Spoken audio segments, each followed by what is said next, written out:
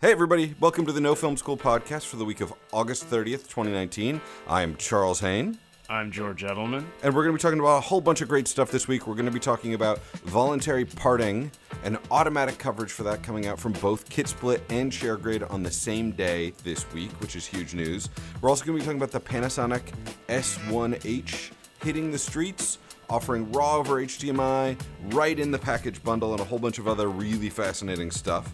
We're going to be talking about the brand new filmmaker mode, the Chris Nolan, Martin Scorsese endorsed format for TVs to show movies more correctly. We've got all that. We've got some tech news and an Ask No Film School this week on the No Film School podcast.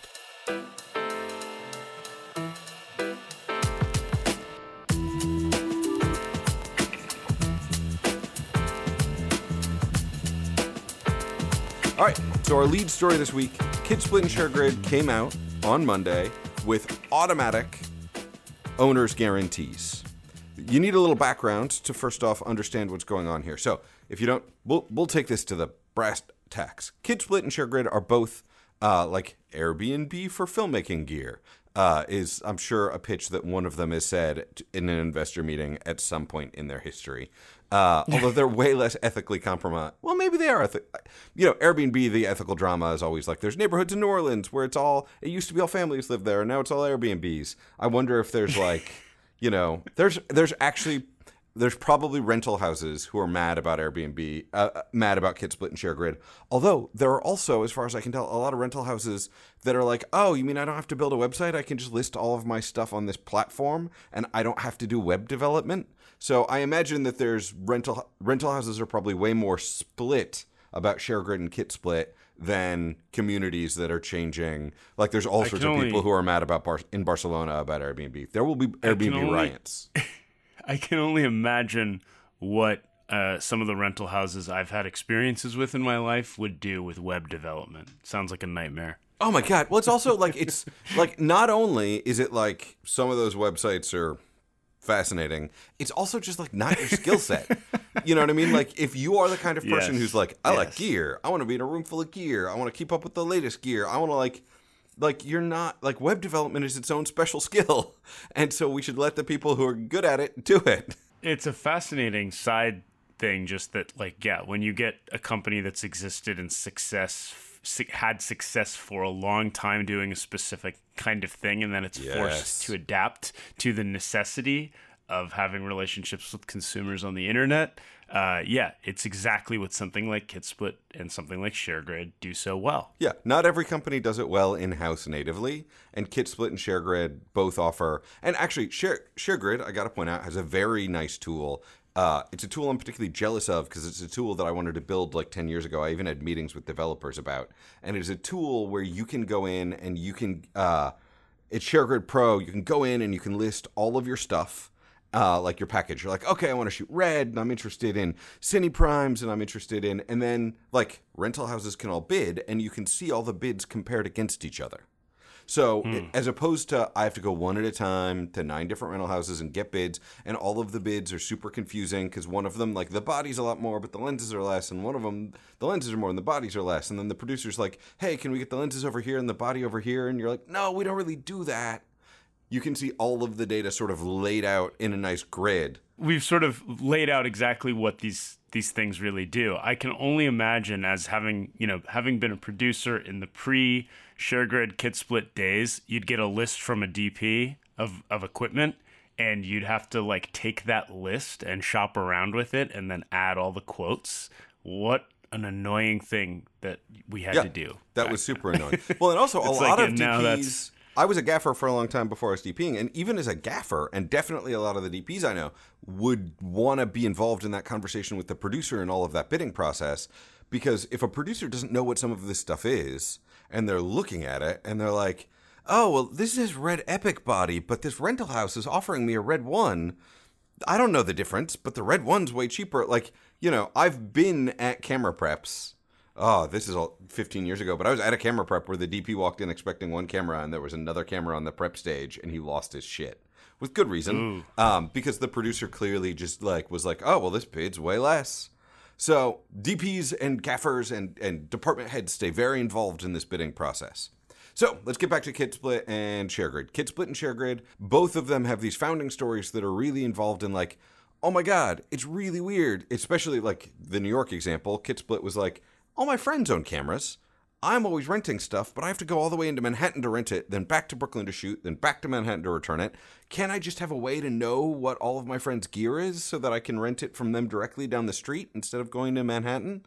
Which is like one of the, ShareGrid and KidSplit really democratize this whole thing. They make it easier to monetize gear if you buy it. There's all of that. However, there's been a big flaw in the platform, and it's not a flaw with KidSplit and ShareGrid.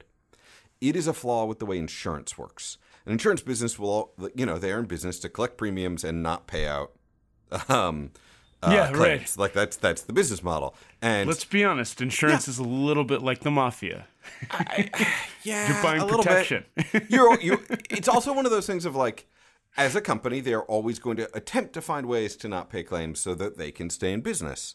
And right. And frankly, Of course, if they had to pay out every claim, being fair to their business model, if they had to pay every single claim, they would, that would go out of business. I'm going to be fair and say I never want them to pay a claim because I never want them to have to. I would like it so that nothing ever gets stolen, nothing ever gets broken, everything is just working. Insurance would be way cheaper. It would be great. Obviously, that's like the Rock Candy Mountains where like, the creeks all run with gin. But like, it would, in an ideal world, we wouldn't need insurance because everything would be made of unobtainium and it would never break. Regardless, we need insurance. It's a wonderful thing. One of the things insurance does not cover, and this is particularly troubling for online platforms like KidSplit and ShareGrid, is, can we call them KitGrid for the rest of this article? That's probably going to get me in a lot of trouble. We're going to keep with KidSplit and ShareGrid. And it's particularly troubling because it's something that you haven't had to deal with if you are not renting your own gear out. It's something called voluntary parting. So, a very normal rental experience. I go to a rental house, I rent something, I'm out on a shoot, some sneaky motherfucker runs up on the shoot, grabs the Alexa by its handle, and runs off with it. I file a police report, I go to insurance, that is theft, some sneaky motherfucker took it, and that is like such a clear, cut and dry case of theft. So that, because it's theft, insurance has got you. So most theft scenarios that filmmakers have dealt with for the history of the film industry for 120 years are like that. However, if you are renting out your own gear, so like, I keep using this Keanu Reeves running away with a camera photo in all of these articles because it's a really hilarious photo and, gotta get them clicks. It's the best photo I have of someone stealing a camera. Regardless, I own a camera. Keanu hits me up on one of those platforms, so I get a text from Keanu, which has never happened before, and it's like, Keanu R wants to rent your camera this weekend, and I'm like, great. And then I show up at the door. Keanu opens the door. He pays me money for the camera through the online platform. It's all processed digitally. And then Keanu disappears, right? That is not theft. It's fraud. Because we had a contract for a specific situation. Keanu has defrauded me. Now, it is one of those distinctions where you're like, but come on, that's theft, right? Like, Keanu just took the camera he rented from you and disappeared to the winds. He ran down the street with it with some dude in a cowboy hat chasing him. But to insurance, that's not theft, that's fraud, and insurance does not cover that. Now, ShareGrid has historically been a little better about in this specific area than KidSplit. Both services fight against this with a huge technology push to try and vet customers. 40-point background checks, all sorts of, AI-assisted tools for like, this is a new user, be extra careful. Like, as much vetting as an online platform can do, they both really do. And so they're both really robust in that arena, and they have it's very rare that this happens. However, ShareGrid previously allowed you to opt in to an owner's guarantee, where if this happened to you, you were covered. It was an opt-in previously, but they did have it. That was, 6 months ago, the advice would have been, if you're using ShareGrid, opt into it. In May or June, there was a pretty big story that happened where someone was renting out their Sony A7S camera. It's like a $3,500 camera. I think it was an A7S II or maybe it was an A7 III with a lens. And they rented it out and the person never came back. And they were like, oh, well, I'm covered by insurance, because a lot of us operate under that assumption that we are. And then the and ShareGrid and KidSplit. Right. And KidSplit owned that they didn't handle it initially correctly. KidSplit was like, no, I'm sorry, you're not. And like, I get from a business standpoint where you're like, I know we want to be able to just be like, oh, that sucks, let's cover it for you automatically. But like, that's a lot of money. If that happens, they said KidSplit and ShareGrid, I think one of them's getting 0.1 and one of them's getting 0.2% of rentals. 0.2%. So it's like very rare on either platform.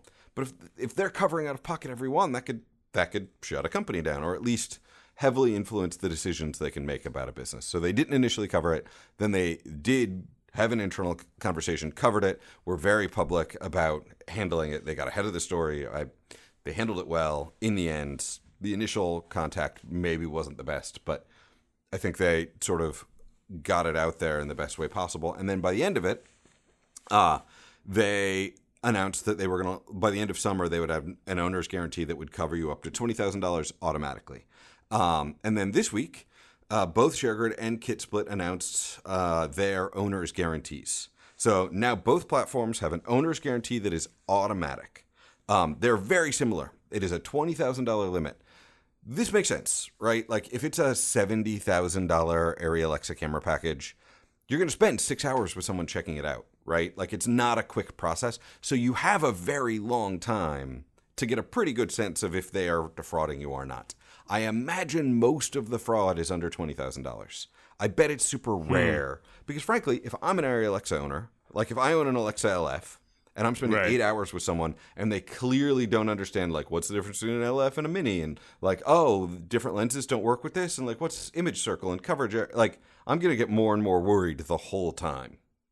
And that, because a $70,000 camera package needs a level of sophistication in the checkout process that would really, indicate to me, you don't send a producer who doesn't know how to do the checkout to pick up that package. You send the first AC or the DP sometimes on smaller productions who will know that package and have a lot of informed questions and who will notice, this cable's missing, or like, can I get a backup on that?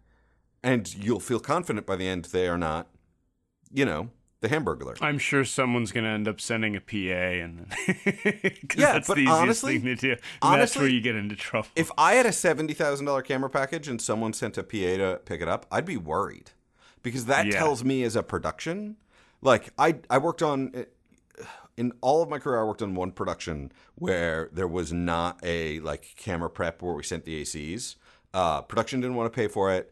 Like literally they were like, hey, can you just drop the gear off? So we arrived on set the first day. I was an operator on this job, and like it was all a mess, and cables were missing, and cables weren't there.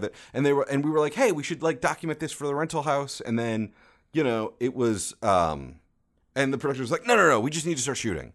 And so like the return was a mess. The production and the rental house got in a huge fight. Like if you're a little rental house and you have a $70,000 camera package, you want to be going over that with the people renting it and agreeing on the list of what is actually like a $70,000 camera package. You can't just send a PA to pick up a couple cases.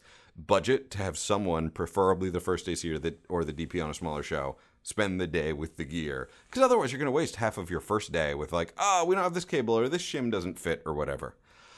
But that doesn't happen a lot when you're renting like an A7S, an A7 III, right? It fits in one backpack. It's like 4 or 5 pieces. Someone could show up and you could say, hey, do you know this package? I mean, I've never spent less than an hour on a kit. With one exception, I've never spent less than an hour at one of these things because I want to talk about the thing I'm renting and I want them to ask questions. In retrospect, it's a really good vetting hour.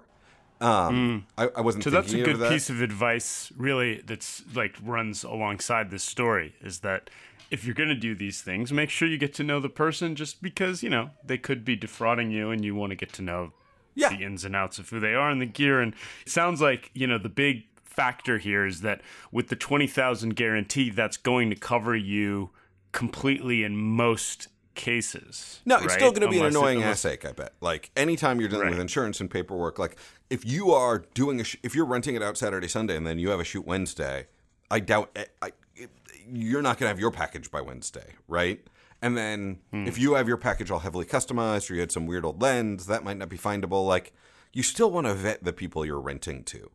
KidSplit and ShareGrid do that extensively digitally. You should vet them a little bit in person. And then after that, this is there as a backup. There are some differences. So $20,000 is the cutoff. I hope that gets a little higher in the future, but that's a fair price point for me right now. But KidSplit It will get higher. I would expect it will get higher as the usage of the platforms increases, and the size of the packages and the quality of the gear, and it becomes less like, we've seen, like, we compared them to Airbnb or Uber. I mean, I guess that comes with a whole other stuff. But those companies, as they become more commonplace, or as use of them becomes more commonplace, standards and all of that has to go up and up and up and up and up. Yeah. So it makes sense to me that eventually, it will become a bigger piece of insurance. But there are a few like very small type relevant differences. So first off, there's a 20% deductible on the guarantee for KidSplit, but not for ShareGrid. So let's say $5,000 camera gets stolen on ShareGrid, you're covered. Not stolen, voluntary parted. Gets voluntary parted on, and I'm not mocking KidSplit and ShareGrid here. I'm mocking insurance companies and lawyers, because we can always mock lawyers. I love lawyers, but we can mock them. And 20% deductible. So your $5,000 camera, you're out 20%. That's $1,000. So that's actually kind of hefty. So that's one difference. Also, KidSplit says that they can request a confidentiality agreement to be signed for the coverage to operate. So you can't then write about it. And also, KidSplit and ShareGrid used to have identical fees. It used to be 5% fees for renters and 15% fees for owners. And now KidSplit's going up to 17% for owners and 6% for renters. It's a small change, but 2%, if I'm doing $200,000 in rentals a year, 2% of that is $4,000. Because people ask me all the time, hey, I'm thinking about buying an LF Mini. That's the number one thing I've been asked in the last 6 months. LF Mini, is it time to buy one? LF Mini, you could potentially have $100,000 in income over 2 years for a full package with all the pieces and parts and accessories. Over the 2 years, 2% of $100,000 is $2,000. $2,000 is a new lens. $2,000. So it's something to look at, the way those prices are changing. I think this is a really overall good thing for filmmakers. First off, I think it's a great example of someone using the power of the pen, right? Like, they had their camera story, they wrote a Medium post about it, it got some traffic, it encouraged both of these companies, neither of which had this as the default before. Now both of them have that as the default, so that's going to be really good for filmmakers. It's another example of the ways in which, like for me, I also think of both these platforms as a social network. Like, when I tell those stories about, I rented some weird stuff to a DIT once, and then we sat around in a coffee shop for an hour talking, and I'm like, he's a DIT I might hire someday. Would never have met him otherwise. He lives in Westchester, I live in Brooklyn, but I had some obscure gear he wanted to rent, and we talked about it. And those kind of connections are one of the things that are beautiful about these platforms. It really keeps opening your network up, but you gotta keep evaluating the people you rent with. All right, up next, filmmaker mode. So this is an announcement probably some of you saw on your social media feeds this week. It's a really exciting one. It went across a lot of news platforms, which doesn't always happen with something so obscure and technical. But basically, there's this thing called the UHD Coalition, which is a bunch of manufacturers of UHD televisions. UHD is 4K, and they got together. And because of 6 months ago, Tom Cruise and Christopher McQuarrie and a whole bunch of other people pushing for you need to set the settings right on your TV. Your TV looks wrong, which was bad press for TV makers. I think that is probably not unrelated to this story moment happening. They went out, they got a whole bunch of filmmakers together. I think it's 170 filmmakers or something like that. And they are going to launch an official filmmaker mode for your TVs.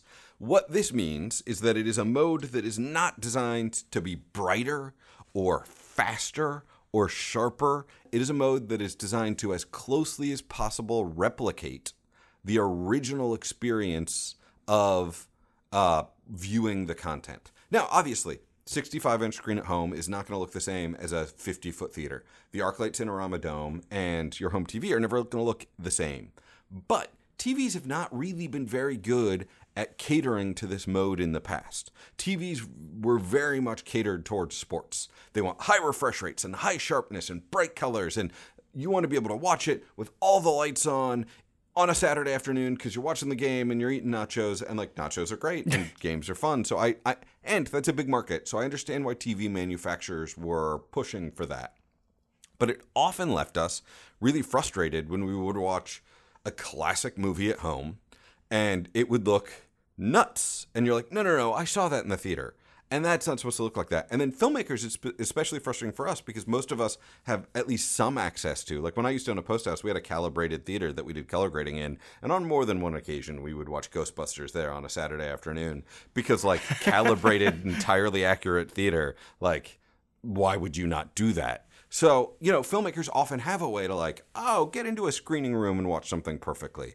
So this is super exciting. It's really great that it's going to be built into the menus. It's going to be easy to find. There are already sort of some things happening like this. Like there's the ISF expert mode in the LG OLEDs that people really like and that have been very useful and are a really good starting place for calibration. Look, TVs are getting stupid good. So I was about to say, this might not mean you're going to want to evaluate color accuracy on this mode, but I have to say, like I calibrated an LG OLED recently, like one of the brand new 9 series. Out of the box, turn it on, it was under D-Log E2. So, when you're evaluating the accuracy of a monitor, you use a probe and the scale we use is D-Log E, and anything under 5 is considered like reasonably good, or it was 10 years ago, it's not anymore. Anything under 2 is visually indistinguishable from perfect. You can get it more accurate, but the human eye won't notice. So like with calibration, we got it down to around 1.1, but it was like out of the box, it was as color accurate as like the best monitor you could buy in 2006, 2007.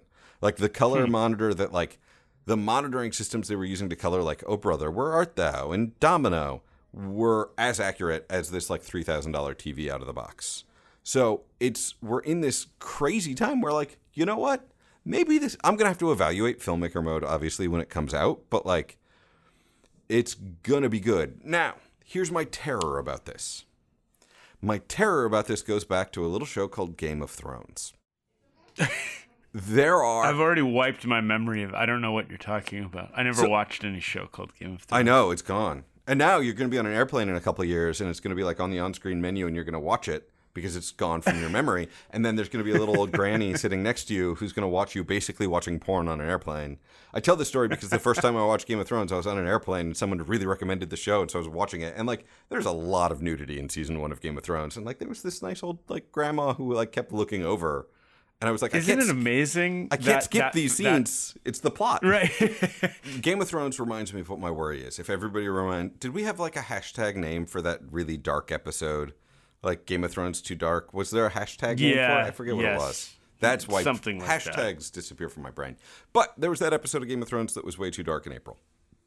And I'm going to tell you something. I watched it on a calibrated television. I have a home TV. It's not a $3,000 OLED.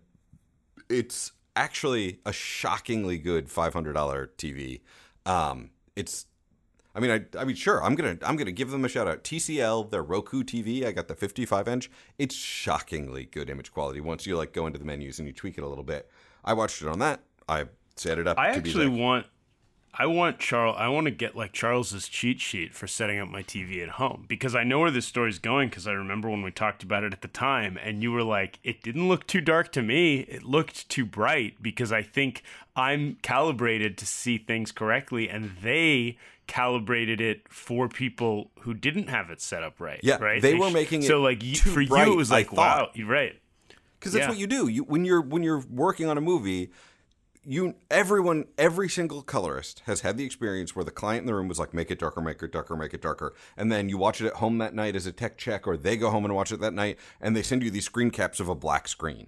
Like, walking the line of how dark you can make something is something every working colorist has practice with. So I watched it and I was like, okay, you guys got a little conservative here. I respect that. That was probably the right move. And then the internet disagreed.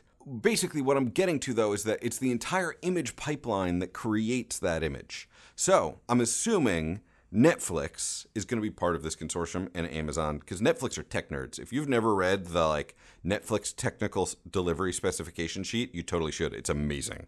And they're actually not. They're not a part of this yet. Oh, well, like somebody needs to drag them and Amazon into it because it needs to be the entire pipeline.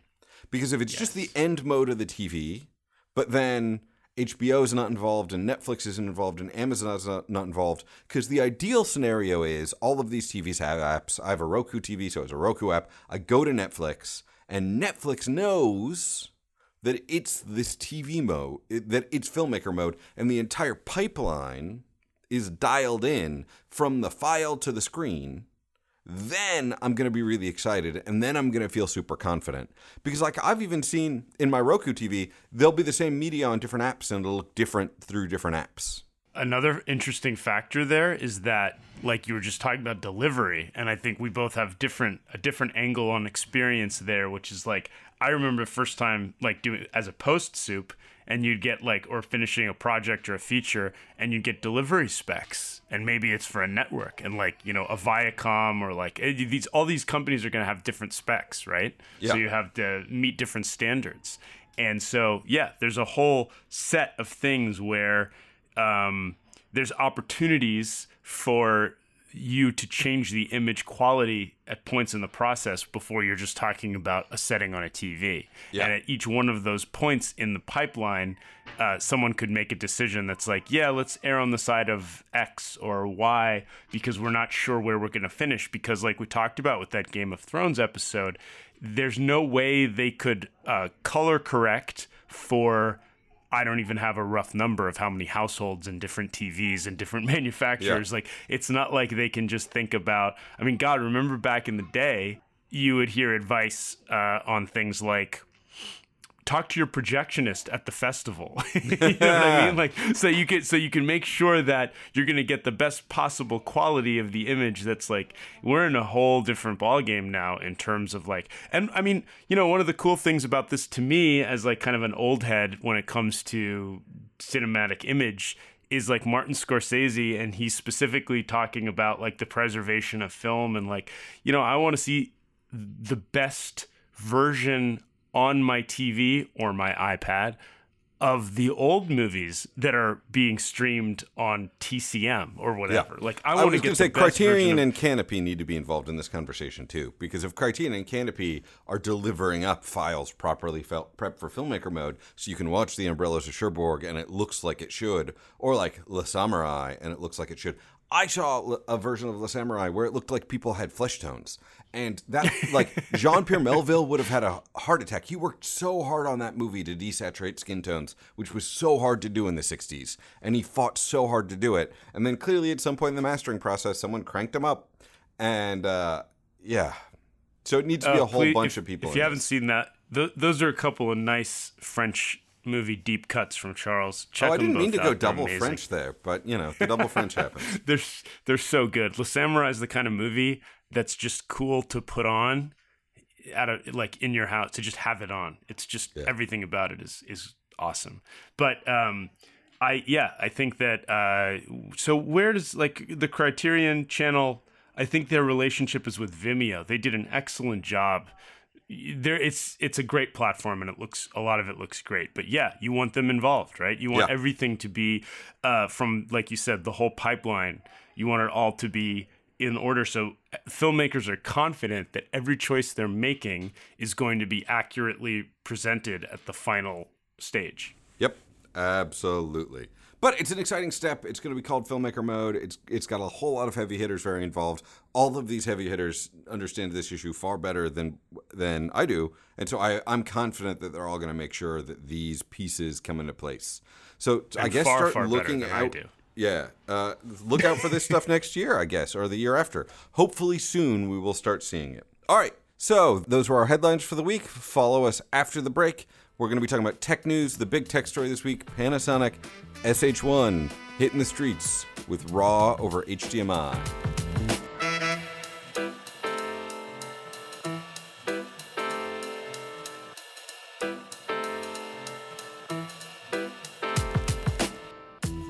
All right, guys, we are back with tech news. Our number one tech story this week, this is actually a camera that George was in the room when they announced it back at Cinegear in June. This is the Panasonic S1H, and it is hitting the streets now. People have hands on it.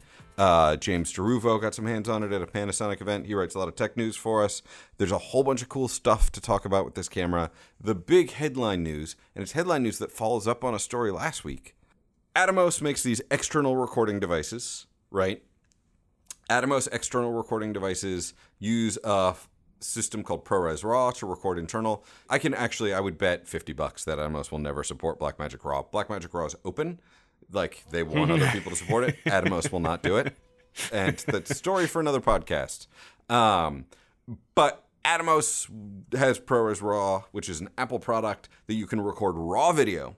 You take the undebayered video, compress it, record it so that you can do things like ISO adjustments in post, color balance in post. I did a review of it about a year ago using the EVA1 and a Shogun Inferno, brought it into Final Cut 10.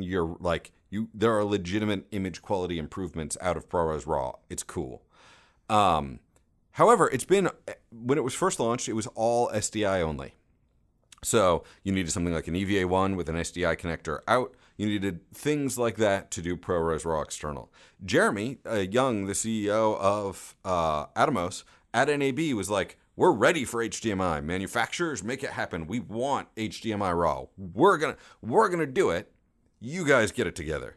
And then, manufacturers were not fast. The first one to announce it was Nikon, but Nikon sort of bungled it. There's some weird thing where filmmakers don't seem to like Nikon. I don't know why. I have no anti-Nikon bias. I feel warmly towards Nikon. I like the little red thing. I've done a couple Nikon-y things. I've shot with a lot of Nikon lenses that I've loved. But there's some weird thing with filmmakers and Nikon where for some reason filmmakers don't seem to like it. I don't know what it is. I'm sure now that I've said that publicly, people on Twitter will be like, dude, you don't remember when Nikon said filmmakers suck? I don't. I remember Nikon being really nice to us. So let me know, Twitter, what I'm forgetting about Nikon. Nikon did it first. Nikon had the first HDMI over HDMI RAW. However, you had to send your camera back and pay for the upgrade. So it's not even like you could pay for the upgrade and then install the firmware at home. You had to send your camera back. So you bought it, you've been shooting with it. You got to send it back for 2 weeks to upgrade a thing and pay extra money. Panasonic is handling this much better. Good for you. It's a little bit later. They're the second one to the fray with HDMI RAW, but it is you don't pay for the upgrade. You don't have to send it back in. So right now it's only announced to work with the Atomos Ninja 5. I don't know why it wouldn't work with the Inferno 7 or the Shogun 7. I hope it does because I kind of like the 7-inch monitor personally. I own a Shogun Inferno 7 or a Shogun Inferno. And the Shogun 7 looks really nice, so I hope it also supports the 7-inch. Right now it works with the 5-inch. I mean, look, there are some Blackmagic cameras that we talked a lot about a couple podcasts ago that do RAW very affordably. And I was initially not excited about the cameras. Everyone else was excited about it. It's gotten me more excited about it. I'm excited to get some hands-on time with it. The footage is looking nice. But there's a couple weird things about those cameras. They're smaller sensors. It's either a micro four thirds sensor or a super 35 sensor. We're really moving towards a full frame sensor world.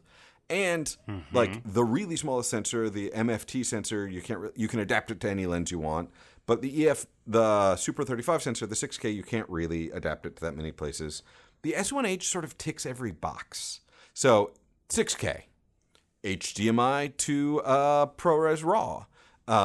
It's L-mount, so a whole host of Sigma and Leica and Panasonic lenses all work for it. They came out with a bunch of dedicated Panasonic cinema style, cinema leaning lenses. They're not pure cine lenses, but they're clearly more focused on the filmmaker lenses. And you're going to be adapted to anything. You can adapt it to PL or all sorts of things. Okay.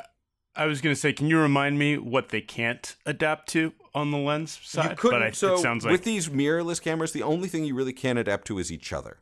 So you can't take, you can't make a Panasonic L to Sony E or Canon R because the flange focal distance on all of it is so short. So basically, one way to think about it is contemporary can adapt to contemporary. So a new thing can adapt to a new thing, but all of the old things are in play. Anything where they used to have to stick a mirror in there, so EF and PL and all of those bigger focal length formats are all available. Nice. And there's even a built-in anamorphic mode. So I put a PL mount adapter on there. I'm using anamorphics, and so I'm shooting a windowed, a smaller part of the sensor, anamorphic mode. There's just so many boxes this check. Panasonic also has a really they were a little slow in the EVA1 space. The EVA1 should have come out about 2 years before it did, or a year and a half. But Panasonic is filmmakers have a warm spot for Panasonic between the DVX100 and the HVX200 being really beautiful color science and these nice little packages. The original Varicam and then the new Varicam LT, which they shot the Deuce on, and Crazy Rich Asians. It's always felt like Panasonic always felt like a very approachable, beautiful thing. Like, Alexa's the beautiful thing, but it's super expensive, and I'm not always going to get to have on it. Red color science was wonky. I feel a lot of affection for Red. I did a feature on Red. I'm super a big fan. But we talked about all the great things about a lot of these cameras, but yeah, Panasonic is near and dear because the DVX, they kind of like, they made a very high quality video image available to us at an early point in this process. Oh my God, I remember cool the first time I did a like, DVX job, somebody came into the edit room. It was like at USC, and there was like 15 edit suites.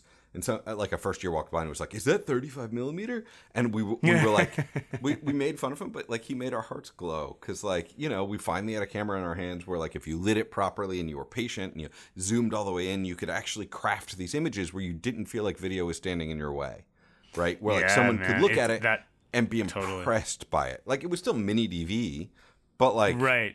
We're excited to have Panasonic in this race, right? I think everybody's excited to have Panasonic in this race. It's an exciting thing. Dual native ISO, and it's true hardware dual native ISO. So that means that there's 2 native ISOs for this camera. So you're going to get really great low light performance out of cranking it up to its higher native ISO, but you're going to get really nice fine grain images at the lower one. So this is different than usually when you're clicking through the ISOs in a camera, it's just applying digital gain. It's not a separate circuit path. This camera has 2 circuit paths. They are bragging a lot that they've cracked the record time dilemma. A lot of these little cameras, one of the big problems is record time. Batteries for these cameras aren't designed to last a super long time, and heat processing is the big issue. So, this was always a problem on 5D Mark II jobs, is like, a professional job going out, like when House did an episode shot on 5D Mark II, I think they took 6 of them out. Because, like, you're shooting for a while, and then all of a sudden it just shuts down because it's too hot. It was a big thing with those cameras. Panasonic's like, heat has been a big part of the engineering we put into this. So I think we're all really excited for a whole bunch of aspects of this. Also, frankly, in a year, we will have the EVA FF, probably, the EVA full frame, or we'll probably have a Vericam full frame first, and then a year after that, an EVA full frame. Because frankly, like even Canon, their full frame like C line is still $25,000. I don't think there's like a full frame under 20. But like I think next year we will probably have a Vericam full frame, and then the year after that we will probably have an EVA full frame that's like an $8,000 killer full frame camera. So I think we're all like super excited about it. It's the camera that I was really excited about it at the announcement, and especially now that they have RAW working with Atomos for ProRes RAW. Now, a reminder, right now the only post platform that supports ProRes RAW is Final Cut 10. Also a reminder, Final Cut 10 is getting a lot better, and we have a couple articles on our site from people who are like, I've moved over to it permanently. You guys who haven't are fools. It's the best.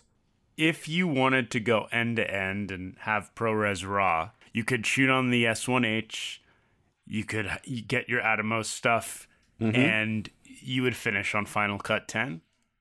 And those things would all work together, or you'd cut on Final Cut 10 and finish in Final Cut 10. Okay. I don't remember. Somebody's going to fix this for me on Twitter. Does Resolve support ProRes RAW? I don't think it does yet. But that's the kind of thing I say, and then someone's like, oh my God, you missed that announcement? I don't think you can get ProRes RAW into Resolve yet. I don't think it's there. I think it will be there. But the other interesting thing about this is that it's still an external recorder, which is why it's not tied up in the Red Apple patent fight. Because the Red Apple patent fight is about internal RAW recording. Right. So because it's an external recorder to the Atomos, it's fine and you can do it, and Red is likely not getting a license fee, which is how this follows up on our conversation last week. Let me ask, like, before we move on, one more thing about it. So the price point right now on the S1H is like just under $4,000. Yes. And that puts it, fairly high for, like, it's kind of like would we call it mid-range? Like, is it also because if you want ProRes RAW, you're going to have to get a Shogun 7, which is $1,200, I think. So right. It's not. So should we talk about what the real cost of the S1? Like, it's not just the out of the throw box in a lens. buying It's a $6,000 camera. Yeah. Okay. Yeah. And then if you're going to invest in that, going back to our other story, you really want to get involved with ShareGrid and KitSplit so you can rent it out. Start making your money back. Absolutely. Although my just advice don't on rent this, to Keanu Reeves. Yes, because Keanu stealing cameras. He'll run away with it. Yeah. And my advice always on that, not theft, voluntary disappearance or whatever. Yeah, voluntary parting. Yeah. And the key with that is always it trickles off, right? Like if you're thinking I'm gonna buy an S1H and try and pay it off on Kit Split or Share Grid, buy it now. The rental rates will be highest in the beginning and trickle off over time. Cameras like the Alexa Mini, and I'm sure the LF Mini, have like longer windows. They still make money over 4 or 5 years. Cameras under $5,000 tend to make money 18 months to 2 years. So like if you lose a significant amount of your rental chunk if you wait like a year, because that's the big year to make a lot of rentals on this. This camera's not going to rent as much in 4 years. If you wanted to go out and buy an Alexa Mini right now, Alexa Mini has already been renting for 5 years like crazy. But an Alexa Mini LF, you're going to get 3 or 4 years of really solid rentals. And even when those rentals slow down or the rates go down, that camera's still going to have some pretty solid rates for a while. Awesome. All right, so that is tech news. We're going to be back with an Ask No Film School. We didn't have one last week. Nerdin Orlick asked way back in May. Sorry it took us so long, Nerdin. It's been a crazy summer.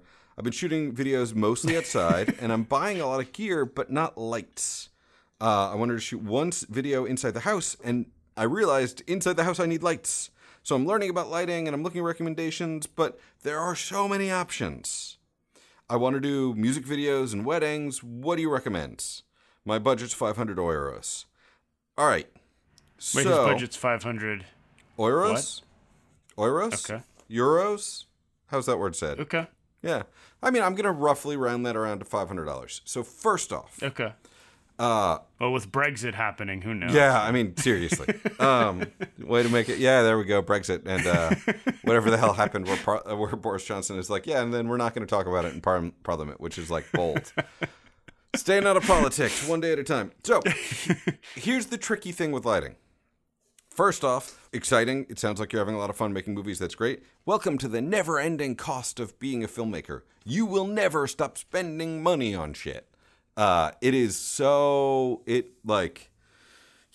just part of filmmaking. As new tools keep coming out and stuff. And lighting is one of those things that, like, I want it to be way cheaper than it is, but it's not. So the first thing I would have you think about is, first off, you're going to have to just lean in and go LED. Obviously, there are, you might be able to get some good deals on some older, more affordable tungsten lighting, but I feel like we're really at a place now where LED is there in terms of affordability, that like having a couple LEDs in your kit is going to be one of those super useful things that is always really beneficial. So I think you should really be looking in the LED space. You're really talking about sort of the affordable LED space. You're going to be looking at companies like Aperture. Felix has a few offerings. There's a few other people down there. There's a company out of China called Came TV. I've used a few of their lights. So there's some options in that space. The first thing I think you should think about, and I think you should think about it specifically because you said weddings and music videos, is you're never going to have the budget to light the whole wedding hall, right? But actually, 15 years ago, one of my first jobs was working for a wedding company, and all of them had on-camera lights that they would just put on. It was Frezzies back then, and you had to like carry the battery in your belt in your back pocket. But all they wanted to do was they wanted to ensure they had enough fill light to see people's faces for the daddy-daughter dance and for people cutting the cake and things like that. And weddings are a place where like the hall should be lit enough that there's like a base level of light in the space. And then you're really using that on-camera light to try and pick out individuals in the scene. What's beautiful about where we are now with those on-camera lights is, Bright Spot out of Scotland has this amazing on-camera light. And what's really cool about it, first off, it's super fucking bright. In my review, I accidentally turned it on in my eyes when I got it. And I was like, fuck me, that's bright. It's very bright. But it's super cool because it's designed, first off, it works with Sony batteries.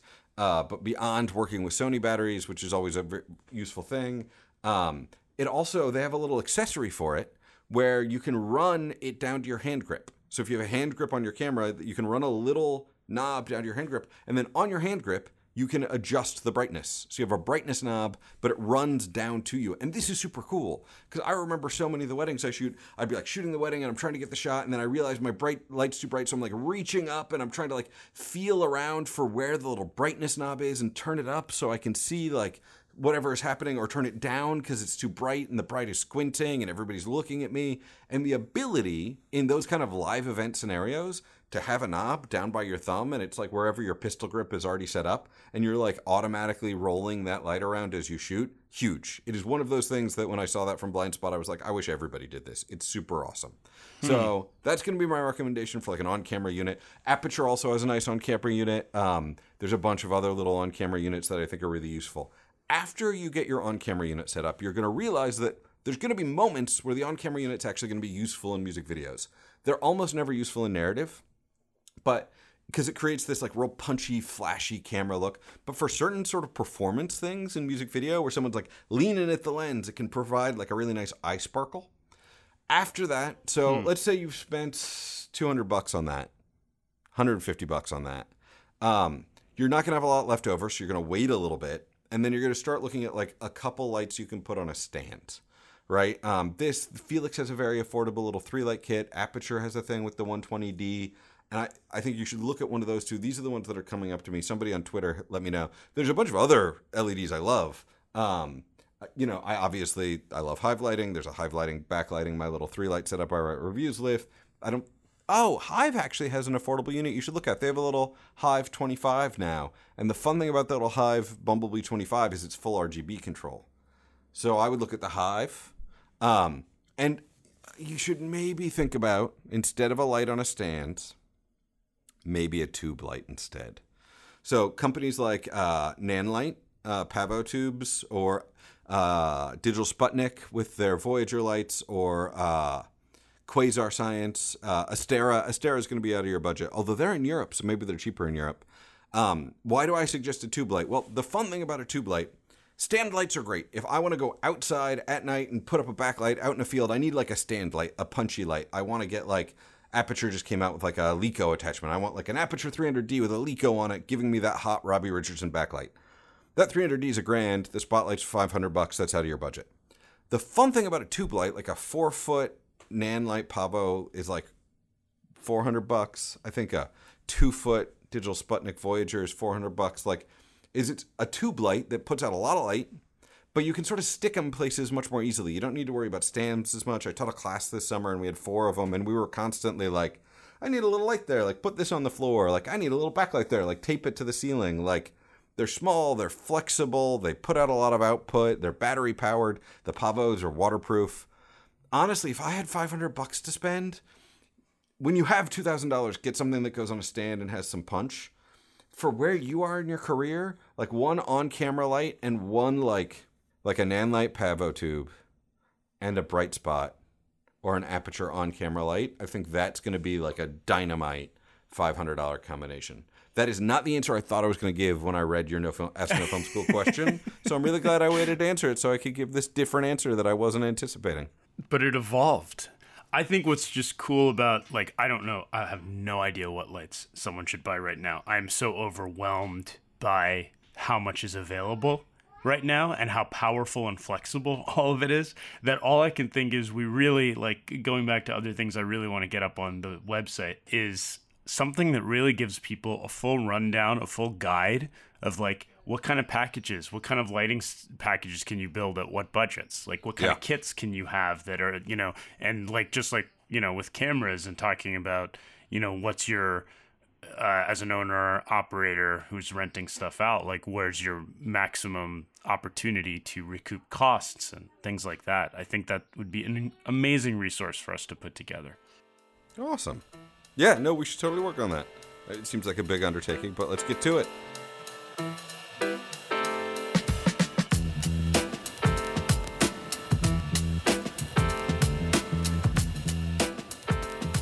All right, guys, so that has been the No Film School podcast for this week. You can always read all sorts of these articles on nofilmschool.com. You can follow me on Twitter at Charles Hain. I'm on Instagram, also at Charles Hain. I have a separate podcast that is only tech news.